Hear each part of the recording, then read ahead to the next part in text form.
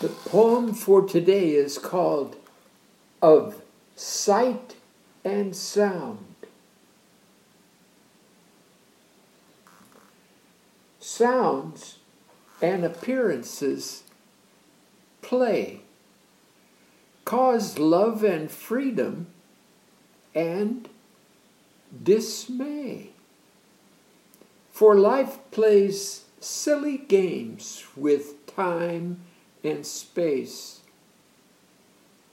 What we see and hear today opens up tomorrow in a way, distracts us from control of what is real and what is whole.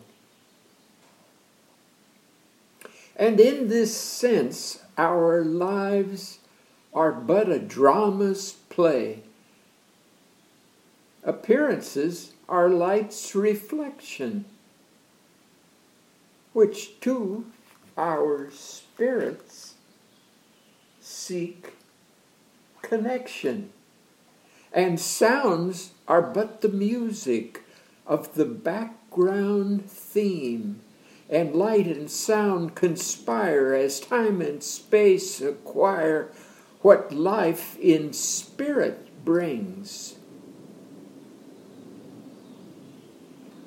What in the morn awakes and sings, awakens to our sense of space.